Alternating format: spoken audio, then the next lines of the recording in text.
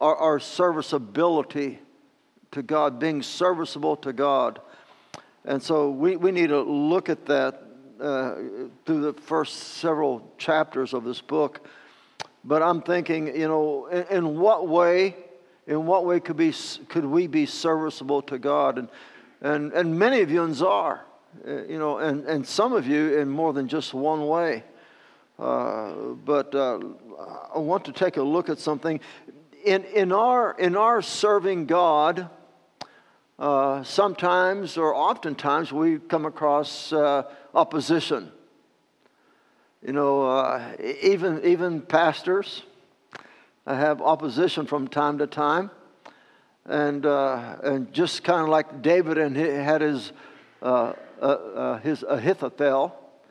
Sometimes our pastors have someone even within the church that turns out to be an opposing voice, and sometimes that's okay. Iron sharpens iron.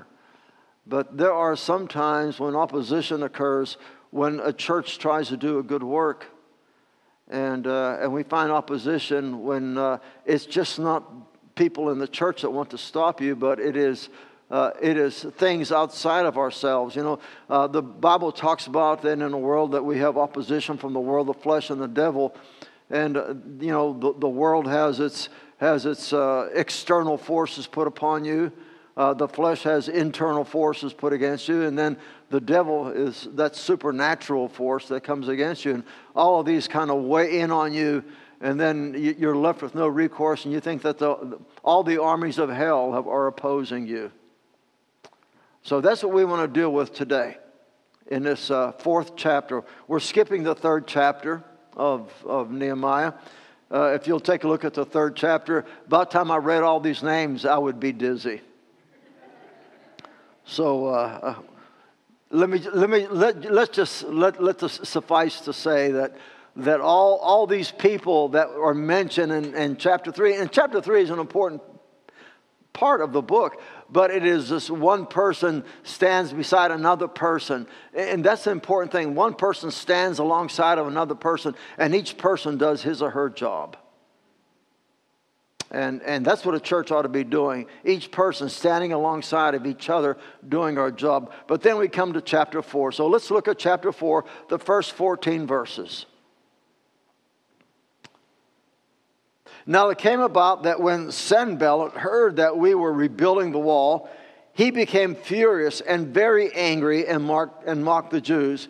He spoke in the presence of his brothers and the wealthy men of Samaria and said, "What are these feeble Jews doing? Are they going to restore it for themselves? Can they offer sacrifices? Can they finish in a day? Can they revive the stones from the dusty rubble, even the burned ones?"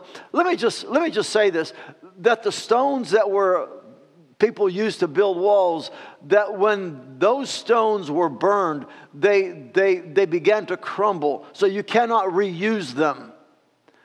So it's like picking up a stone and just picking up a pile of dust, because they would just crumble in your hand. And he says, can they use these dusty rubble stones to build the wall? Verse 3 says, "Now Tobiah the Ammonite was near him, and he said, even what they are building, if a fox should jump on it, he would break their stone wall down." Then Nehemiah prays, verse 4. And this is called an imprecatory prayer. I'm going to be talking about this later, but it's called an imprecatory prayer. It is a prayer that, Lord, this guy's really upsetting me, and let me tell you how I feel about him. And that's an imprecatory prayer. "Hear, O our God, how we are despised. Return the reproach on their own heads and give them up for plunder in the land of captivity. Do not forget their iniquity, and let not their sin be blotted out before you, for they have demoralized the builders." That's a tough prayer. We normally don't pray prayers like that. "So we built the wall, and the whole wall was joined together to half its height, for the people had a mind to work. Now when Sanballat, Tobiah, the Arabs, the Ammonites, and the Ashdodites heard that the repair of the walls of Jerusalem went on, and that the breaches began to be closed, they were very angry. All of them conspired together to come and fight against Jerusalem to cause a disturbance in it. But we prayed to our God, and because of them, we set up a guard against them day and night. Thus in Judah it was said, the strength of the burden bearers is failing, yet there is much rubbish, and we ourselves are unable to rebuild the wall. Our enemy said, they will not know or see until we come among them, kill them, and put a stop to the work. When the Jews who lived near them came and told us 10 times, they will come up against us from every place where you may turn. Then I stationed men in the lowest parts of the space behind the wall and the exposed places. And I stationed the people in families with their swords and spears and bows. When I saw their fear, I rose and spoke to the nobles, the officials, and the rest of the people. Do not be afraid of them. Remember the Lord who is great and awesome, and fight for your brothers, your sons, your daughters, your wives, and your houses. Well, I couldn't think of a better passage to read than in light of what's happening in today's world. Let's pray.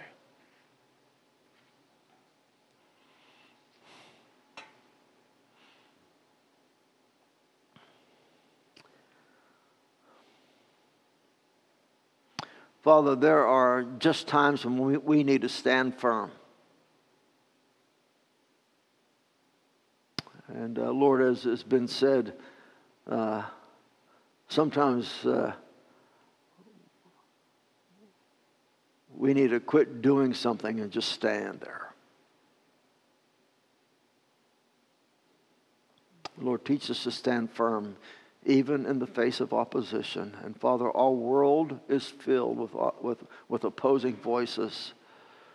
Father, there's a cacophony of noise out there, and hatred and malice toward those who would put their trust in Jesus.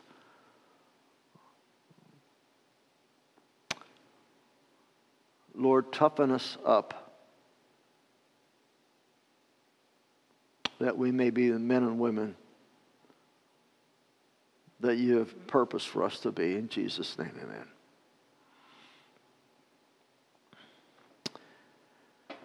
In our beginning this message, I believe it would be good for our benefit to consider why there was so much opposition to the rebuilding of the walls of Jerusalem. Why were these people upset? I mean, just trying to replace a city, the walls of that city.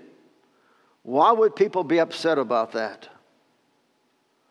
There are 3 specific names mentioned in this book that we need to look at. Sanballat the Horonite, Tobiah the Ammonite, and there's a third name given in chapter 2 and verse 19, and it's Geshem the Arab. And before we close this list of men, I think we need to look at, there is, besides these 3 men and the people that accompany them, there's another group of people that began to oppose them, and they are called the Ashdodites. Now, who are the Ashdodites? They are the old nation of the Philistines. So we're going to put a map up here on the screen for you to look at. And I hope that I can make sense out of this for you. So let's be more clear as to where these adversaries are from. You can see this is Nehemiah's route that he was taking. Let me kind of go this way so I can look up there. My head doesn't turn as well as it used to. But do you see where Damascus is at? If you go just below Damascus, just before you get to Jerusalem, but just below Damascus, is where Sanballat is from. And he lived in an area called Samaria. Now, you're familiar with Samaria from John chapter 4. We talk about the Samaritan woman.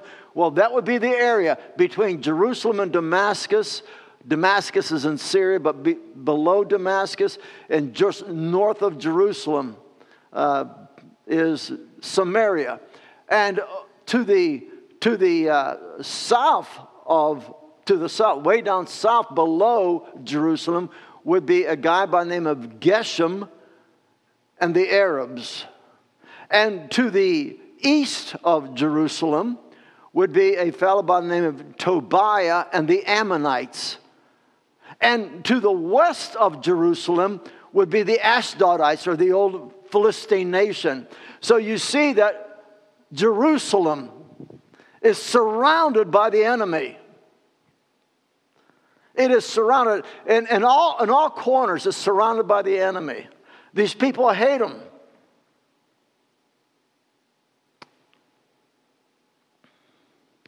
So the natural question is, why all this opposition?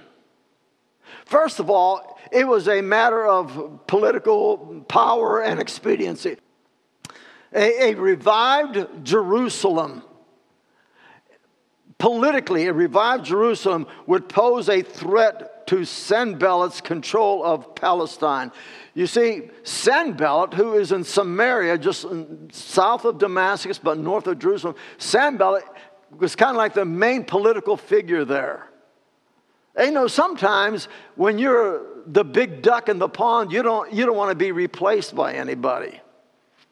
And so he's not real excited about Nehemiah being there, because Nehemiah is beginning to build up this city. But why would that bother him? Well, because there's not just a political expediency there. There is also something that is about money, economy, the markets.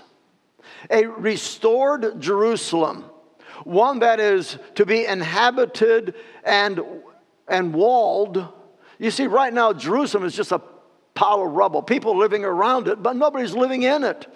Why would you want to live in rubble? So people are not living in it, they're living around it, but not in it. But if they restored Jerusalem, it poses a financial problem for Samaria, because it would attract a greater traffic of merchants than Samaria would. People would start, the merchants would be passing through Jerusalem rather than Samaria. As one commentator stated, a powerful Jerusalem means a depressed Samaria. The thinking is this: the highways that link, now let's go back to our map. The highways that link, do you see where the Tigris and Euphrates River are at? Way up north up there, where the word Medo-Persia is written. That Tigris-Euphrates area, there are highways that used to come down that way. Maybe they still do, but come down that way, and they would pass right through.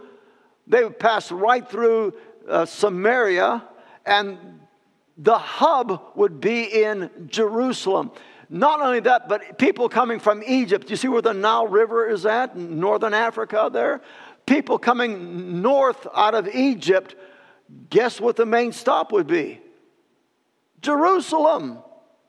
Not Samaria, but Jerusalem. So everywhere you're going, and if you were coming from Philistia and heading across west to east, where are you going to stop? Jerusalem. Jerusalem's the hub. And by that being built up again, it would pose a financial hardship for Samaria. Right now, the merchants are stopping in Samaria because there is no Jerusalem. And that's why we have this political problem and we have an economic problem. And that's why they have opposition. In our text beginning in verse 1, we read, Sanballat mocked the Jews. His opposition to what the chosen people of God are doing is brought in with these words of contempt. If Sanballat could lessen or eliminate the high morale of the builders, then the reconstruction of the walls is what? It's over. If we can diminish someone's morale, whatever they're doing, it kind of puts a halt on things, doesn't it? So that's what he was wanting to do. And that tactic is used even today. Let's destroy people's morale, and therefore they will quit doing what they're doing. How often has someone said to you, "Oh, you go to that church"? There it is all of a sudden. I had one guy tell me, he says, when he asked me, he says, "Pat, what do you do for a living?" I says, I'm a minister. And he says, what denomination? And I says, "Baptist." He says, "What kind of Baptist?" I said, "Southern Baptist." He said, "Oh, one of those." Then he starts telling me jokes about Southern Baptists.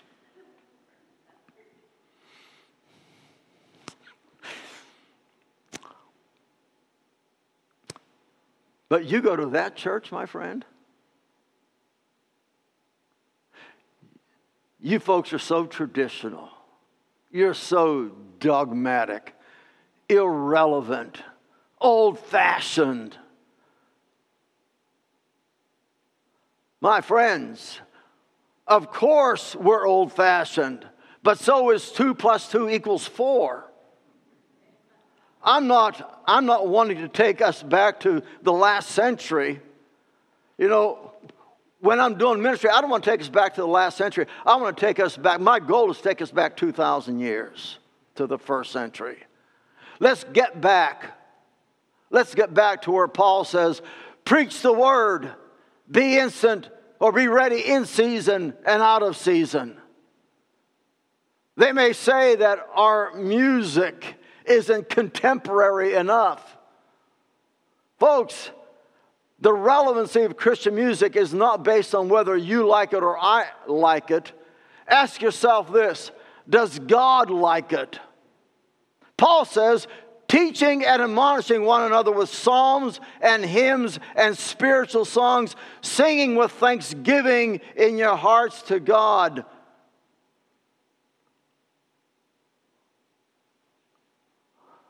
There is nothing wrong with these words.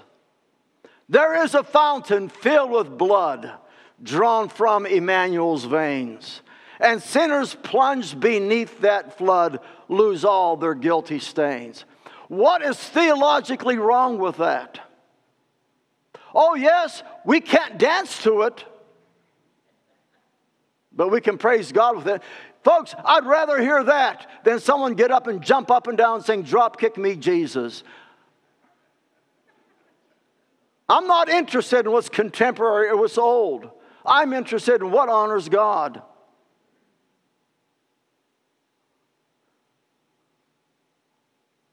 We'll not tear down the walls of the church in order to accommodate something just because it's new and shiny.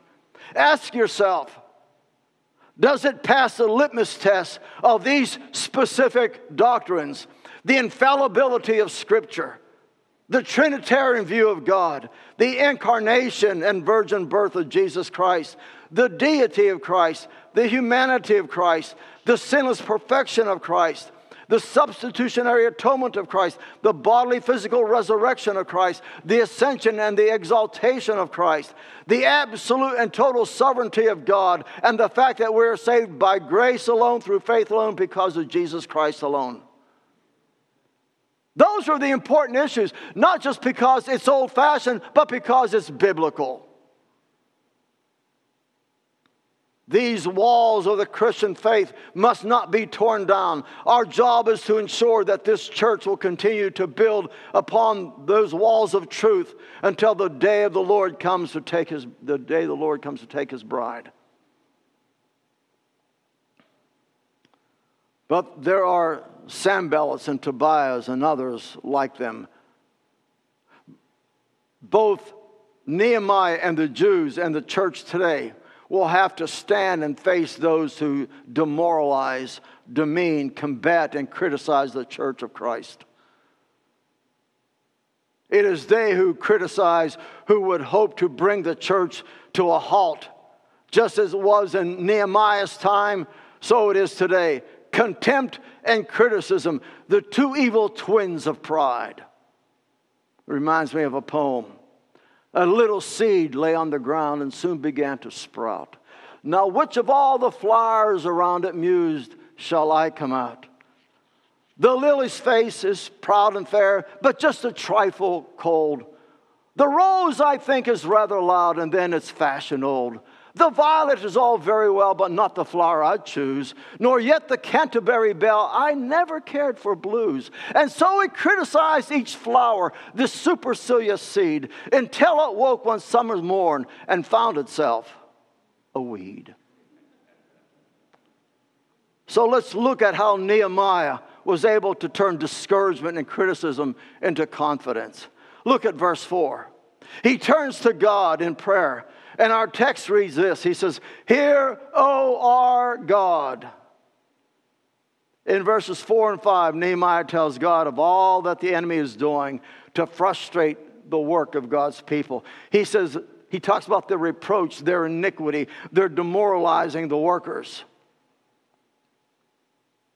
This type of prayer where God is asked to bring vengeance and judgments are called imprecatory prayers. I'm not saying that we should always offer up an imprecatory prayer, but sometimes imprecatory prayers are essential for us to stay sane. What, we may ask, is the benefit of Nehemiah's imprecatory prayer and ours? Let me just say this. You ever just get mad? Just really get mad. And you in your madness, you don't know what else to do. So you go to the Lord and you bow down in prayer. And you're just so upset. So you start praying to God one of these imprecatory prayers. And here's what happens. First of all, it brings calm. It brings calm out of crisis. You know, it's better for me to go to the Lord with anger than it is for me to go to you in anger. But it brings calm out of crisis. Haven't you noticed that when you pray about a matter that really frustrates you, that you are able to deliver your emotional agonies to God? That your anger soon subsides and self-control takes over? You know, one of the things that frustrates me? I think that when I'm driving my car, I should be the only person on the highway. Because I drive perfectly. It's everybody else that's wrong.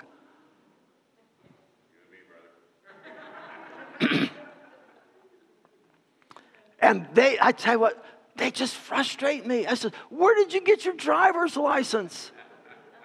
You know, if you're on the highway and you're going along at 70 miles an hour on a highway and there's a ramp that kind of merges into the highway, they're expecting me to stop so that they can get on. And if there's a tractor trailer to my left, I ain't going to. I'm not going to move over. You know, and it happened. I said, what's wrong with you people? All of a sudden, the frustration just builds up and rage. And all of a sudden, you get this feeling that other people's behavior should not affect your own. You start talking to God about it. And all of that crisis turns into calm. There's a second benefit or advantage to praying to God about things that really bug you. But telling God whatever the issue might be, that the potential for gossip seems to be thwarted. It's always better, folks. It is always better. If you're going to gossip about something because you're upset about it, it's always better to gossip to God than to your neighbor. Because He keeps secrets while apportioning gentleness. Do you ever notice that when you're upset at somebody and you want to just say some stuff about them, that when you talk to God about it, that God never shares it with anybody? Look at verses 7 through 9. We read of the plan of the enemies of Nehemiah that they put together. In verse 8 it says, all of them conspired together. The north, the south, east, and west, all around Jerusalem, they all conspired together. So let's apply this to the church. Let's apply this to this church. The whole host of hell has been alerted of the continued advancement of the church, even in spite of opposition. Even though the enemy comes against you, it just seems like the church continues to flourish. The church of the world today continues to flourish. There are people in persecuted countries that you never hear about, but the rise of Christianity, the church is growing. And even though there's opposition and persecution and affliction, the church continues to grow. Even in this country, when people say, oh, that's terrible speech, the church continues to grow.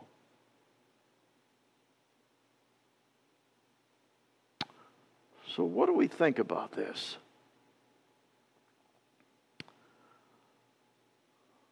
I'm reminded of the account when the king of Aram, the enemy of the prophet Elisha, had surrounded the city of Dothan. Now, by the way, Dothan is in the tribe where Manasseh would be, so it would be the northern part, closer part to the Sea of Galilee. It would be closer up that way. But from Dothan, the king of Aram was trying to capture Elisha, because Elisha knew all of his moves because God was telling them. And so this was upsetting the king of Aram. So he says, we got to get this guy. But let's read from 2 Kings chapter 6. Let me read this for you. They had surrounded Elisha. Thousands and thousands of troops from Aram had surrounded Elisha. But in 2 Kings chapter 6, listen to this. It says, now when the attendant of the man of God had risen early and gone out, behold, an army with horses and chariots was circling the city. And his servant said to Elisha, alas, my master, what shall we do? So Elisha answered, do not fear, for those who are with us are more than those who are with them. Then Elisha prayed and said, O Lord, I pray, open his eyes that he may see. And the Lord opened the servant's eyes, and he saw. And behold, the mountain was full of horses and chariots of fire all around Elisha. Friends, listen. Whatever evil may come against us, keep in mind we are the church of the living God. Of this we can be assured. Those who surround us with heaven's chariots are more than those who assail us with fearful threats. Each morning when you awake, we, the army of God, are to clothe ourselves as fit for battle. Our loins girded with truth, a breastplate for righteousness, our feet shod with the preparation of the gospel, taking up our shield of faith, putting on the helmet of salvation, and removing from our sheaths the sword of the Spirit, which is the Word of God. Nehemiah knew the principle for success. It is prayer that brings us to action. When Israel grew weak from fear, in verses 10 through 12, Nehemiah stationed the people with their swords, spears, and bows ready for action. Church, we've got work to do. There are walls to build, walls of doctrine for us to build upon. We've got a church to build up. We've got lives to build up and disciple. We've got a foundation of truth to build upon. Church, let's ready ourselves for the task. Our enemy would love for us to give up. Our pastor search committee is beginning afresh. Listen, I've been thinking about this as I was preparing this message. Our pastor search committee is beginning afresh in acquiring resumes. I know that there are some who are ready for a pastor even now. But listen, why settle for a Saul when God has a David for you. You need a man who will lead you, not one who will bleed you. You need a man who God is wanting to pour a whole hornful of fresh oil upon his head, not just some small vial where a little dab will do you. Church, now is the time to stay the course. Do not grow weary in well-doing. Do not attend your ear to the voice of doom, who only seeks to steal and to kill and to destroy. There are adversaries. We may not see them, but they are out there. They cause us to be impatient and worrisome, fearful, anxious. They deplete our morale. They hold us captive to lousy thinking.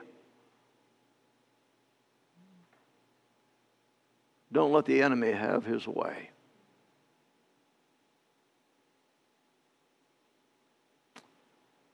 Jesus Christ has provided something for us. Think of this. Jesus Christ has brought you out of that darkness, has brought you into light. He has clothed you, robed you in His righteousness. You are His child. You are seated with Him in heaven's places. You are in Christ at God's right hand. You are His child. If He has made the earth and creation His footstool,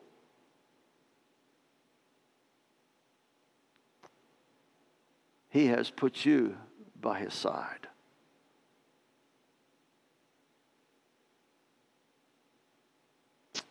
I ask you today, my friend, are you one who is seated with Christ at the Father's right hand, above all worry, above all opposition, above all oppressors, even if difficult times come your way?